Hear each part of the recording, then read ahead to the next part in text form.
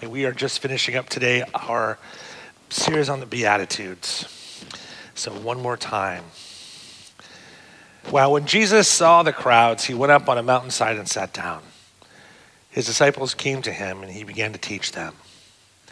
He said, and let's say together one more time, "Blessed are the poor in spirit, for theirs is the kingdom of heaven. Blessed are those who mourn, for they will be comforted. Blessed are the meek, for they will inherit the earth. Blessed are those who hunger and thirst for righteousness, for they will be filled. Blessed are the merciful, for they will be shown mercy. Blessed are the pure in heart, for they will see God. Blessed are the peacemakers, for they will be called children of God. Blessed are those who are persecuted because of righteousness, for theirs is the kingdom of heaven. Blessed are you when people insult you, persecute you, and falsely say all kinds of evil against you because of me. Rejoice and be glad, because great is your reward in heaven. For in the same way they persecuted the prophets who were before you." God always blesses the reading of God's holy word. Come, Holy Spirit. Come, Holy Spirit. Come, Holy Spirit. Amen. Blessed are you when people insult you. When. That's a conjunction. We got to do a little grammar. How many of you remember Schoolhouse Rock? Remember that? Conjunction, junction, what's your function? Hooking up words and, and phrases and clauses, As you can discover with a little internet search, a conjunction is all about joining things together. In this case, Jesus, in the English translation of the Greek here, the words uttered by Jesus, Aramaic, the word in English, when, connects conjunctively. When you are insulted, you're blessed. Blessed when you are insulted. That is counterintuitive to say the least, isn't it?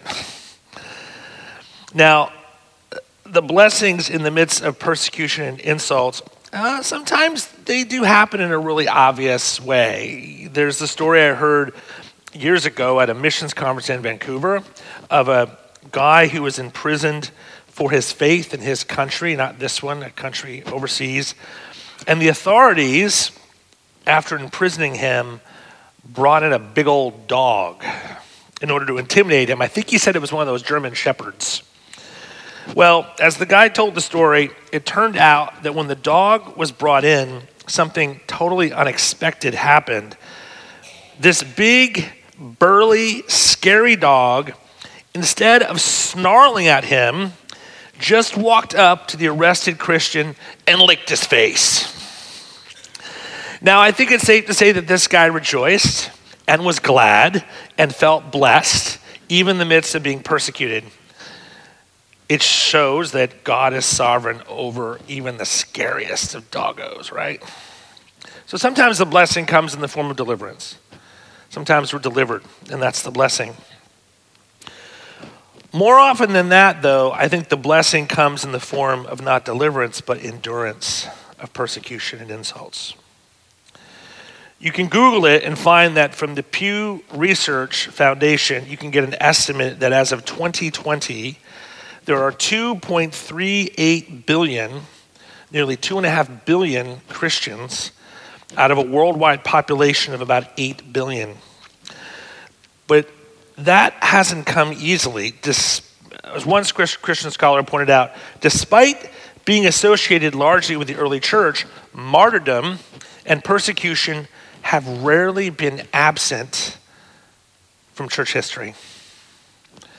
In the 20th century, the martyrdom and persecution statistics exploded. By the year 2000, this is a staggering figure, the scholar points out, nearly 70 million Christians had been killed for their faith. Between the time of the founding of the church in Acts all the way up to 2000,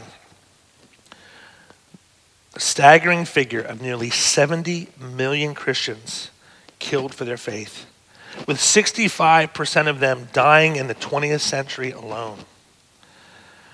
Then, as the scholar points out, as the 21st century unfolded, an estimated 270 new Christian martyrs were produced every day, for a total of 1 million martyrs within the first decade of the 21st century.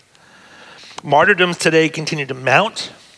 In 1900, the average number of Christian martyrs per year was less than 35,000. The projected figure of martyrs, Christian martyrs, for the year 2025 is 210,000 Christian martyrs killed per year.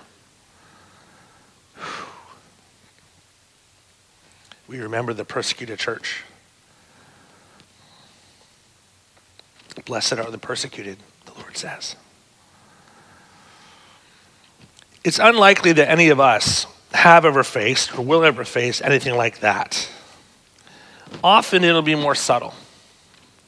I remember, I think it was my first wedding service. I was at Penn State University. I was just starting out as a pastor, and the bride and the groom and I are friends to this day. They were wonderful. But another person at this wedding mocked the way I prayed. Ugh. The Lord helped me be gracious, but I can't say I felt blessed by that. And I can't say that I rejoiced about it, right? Now that kind of stuff is certainly nothing compared to what we just talked about. Nothing compared to what Christians in hostile countries face today. Nothing compared to that. But it's not nothing in general, right? You know what I mean. I wonder about you. Have you ever had someone mock you for your faith? We can keep it in a global perspective for sure, but it doesn't mean it's not nothing to us.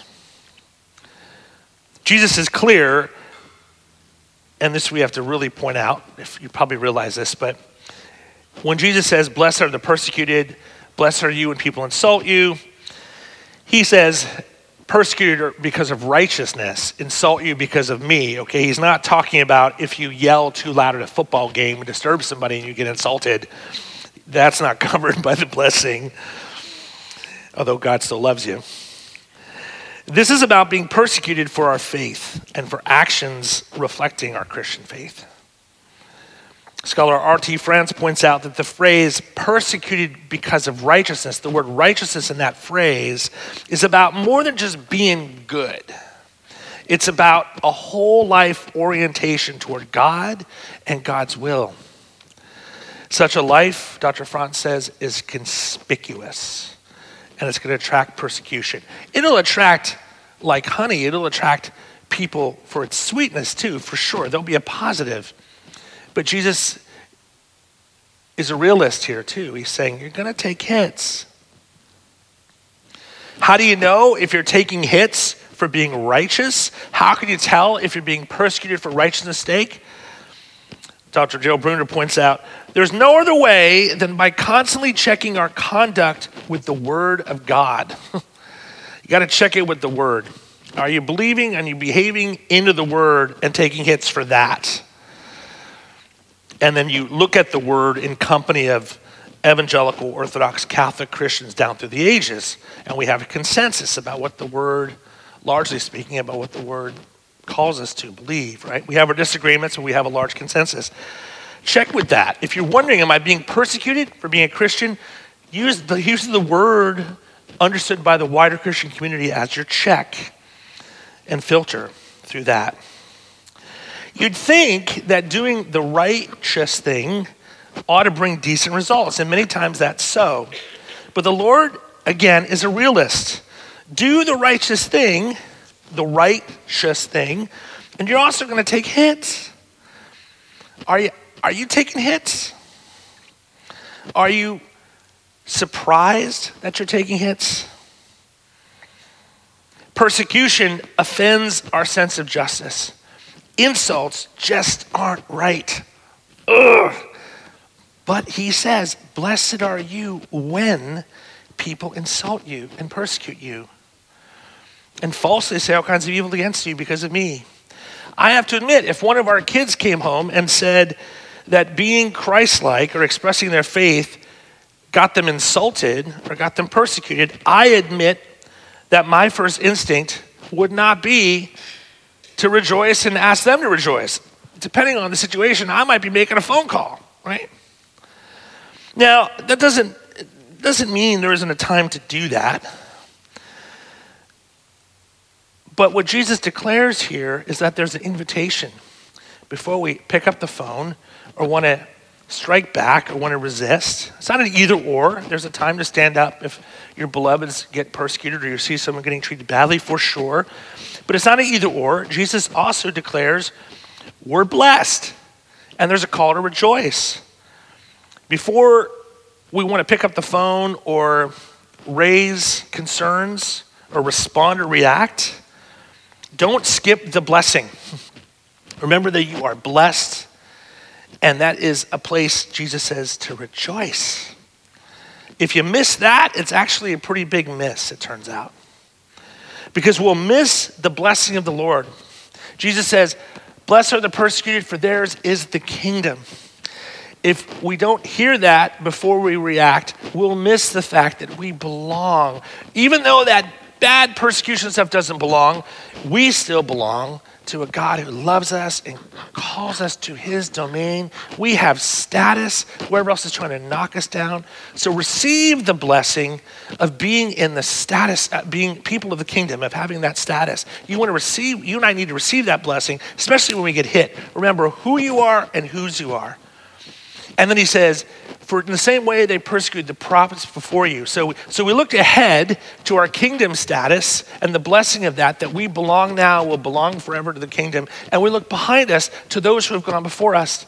And we remember that they too have taken hits. You know what that does? That just connects us. That solidifies our grounds us. It solidifies the ground we stand on. We belong and we're connected, even in taking hits. If we rush past the blessing and past the rejoicing that Jesus calls us to, we'll miss out on something pretty big. Consider as well how the blessing in the midst of our persecution helps us minister to our persecutors. You know, given the whole of Jesus' life and his call on ours, there's simply no way to see the blessing here in the midst of persecution as just a blessing to go withdraw and cover our heads on the couch, eat a potato chip and just shake. There's a place for that. We all have those moments, where you're tired, right? But it's never only that. We're blessed in our persecutions and insults, not just us go home and nurse our wounds. Of course, you do that. Like I said, there's a place for rest. But we're blessed to be a blessing. We're blessed in our persecution in order to bless our persecutors. We're blessed as we're insulted in order to bless our insulters. Whoa. Verse 43, just a few verses ahead, this is where Jesus takes us. You have heard that it was said, he says just a few verses later, Jesus says, you have heard that it was said, love your neighbor and hate your enemy. But I tell you, love your enemies and pray for those who persecute you, that you may be children of your Father in heaven. He causes his sun to rise on the evil and the good, and he sends rain on the righteous and the unrighteous. If you love those who love you, what reward will you get? And are not even the tax collectors doing that? And if you greet only your own people, what are you doing more than others? Do not even pagans do that? Be perfect, therefore, as your heavenly Father is perfect. The Greek here for perfect means be perfectly mature. This is next level. This is not merely Jesus giving us a winning strategy to beat back the baddies at their own game. This is Jesus changing the game. This is not Jesus just giving us power for victory on how we can one-up our insulters. They hit hard, we hit harder. No. This is Jesus transforming the very idea of power itself. This is not Jesus telling us how to win the crowd. This is Jesus calling us to an audience of one. Our Heavenly Father, the living, loving God of the universe who chooses to love, wait for it, the cosmos. everybody, even our persecutors and insulters. Well, this is the blessing that helps us take a hit and get back up. Take it and get back up. You watch football, you watch the sidelines, people get knocked off to the side, and then their colleagues will often push them right back in, or you'll see somebody reach out and pick them right back up. This is what the blessing does. It gets us back up. It gets us into the game. Blessed are you when people persecute you. Blessed are you when people insult you. Rejoice. Get up. Get back up. Take the blessing. The Beatitudes invite us into that blessing, but they also declare to us how much we need it. Dale Bruner and others have observed the insight about the Sermon on the Mount, this whole Sermon on the Mount. It's the greatest ethical teaching ever given, right? You read this, what I just read to you. Love your enemies. Love your enemies? I was talking to a church member this morning. He was saying, isn't that impossible? I said, yeah, it is. The ethics of Jesus here are impossible in human terms. What Bruner says, and others have observed, when you try to follow this out, every command, everything that Jesus asks us to do in the Beatitudes sends us back to these blessings. The very first one being, blessed are the poor in spirit. You and I don't have it. We take a hit. We're going to just want to, I'm out. I'm done. Get up. Receive the blessing. And that's what we do at church. We help each other up, and we remind each other of the blessing. We give empathy, we give support, we support each other, we wipe our wounds off and help each other bandage up, metaphorically, hopefully not literally, but we also remind each other of the blessing of God in the midst of it, and we remind each other that we have something to rejoice in our connectedness with the future kingdom, and our connectedness with the past. Well, this is a beautiful summary from Bruner of the whole Beatitudes. He says the first 7 Beatitudes, in them we see Jesus' blessings lifting people up from the death valley of poverty, grief, powerlessness, and injustice, and then sending people out just as dramatically into the breadth and width of a worldwide mercy. Blessed are the merciful, purity, blessed are the pure in heart, and peacemaking, blessed are the peacemakers. But now, Bruner says, when the faithful really get into the world, they immediately get into trouble, and the world puts them down again. We're back where we started, persecuted, knocked down, wiped out.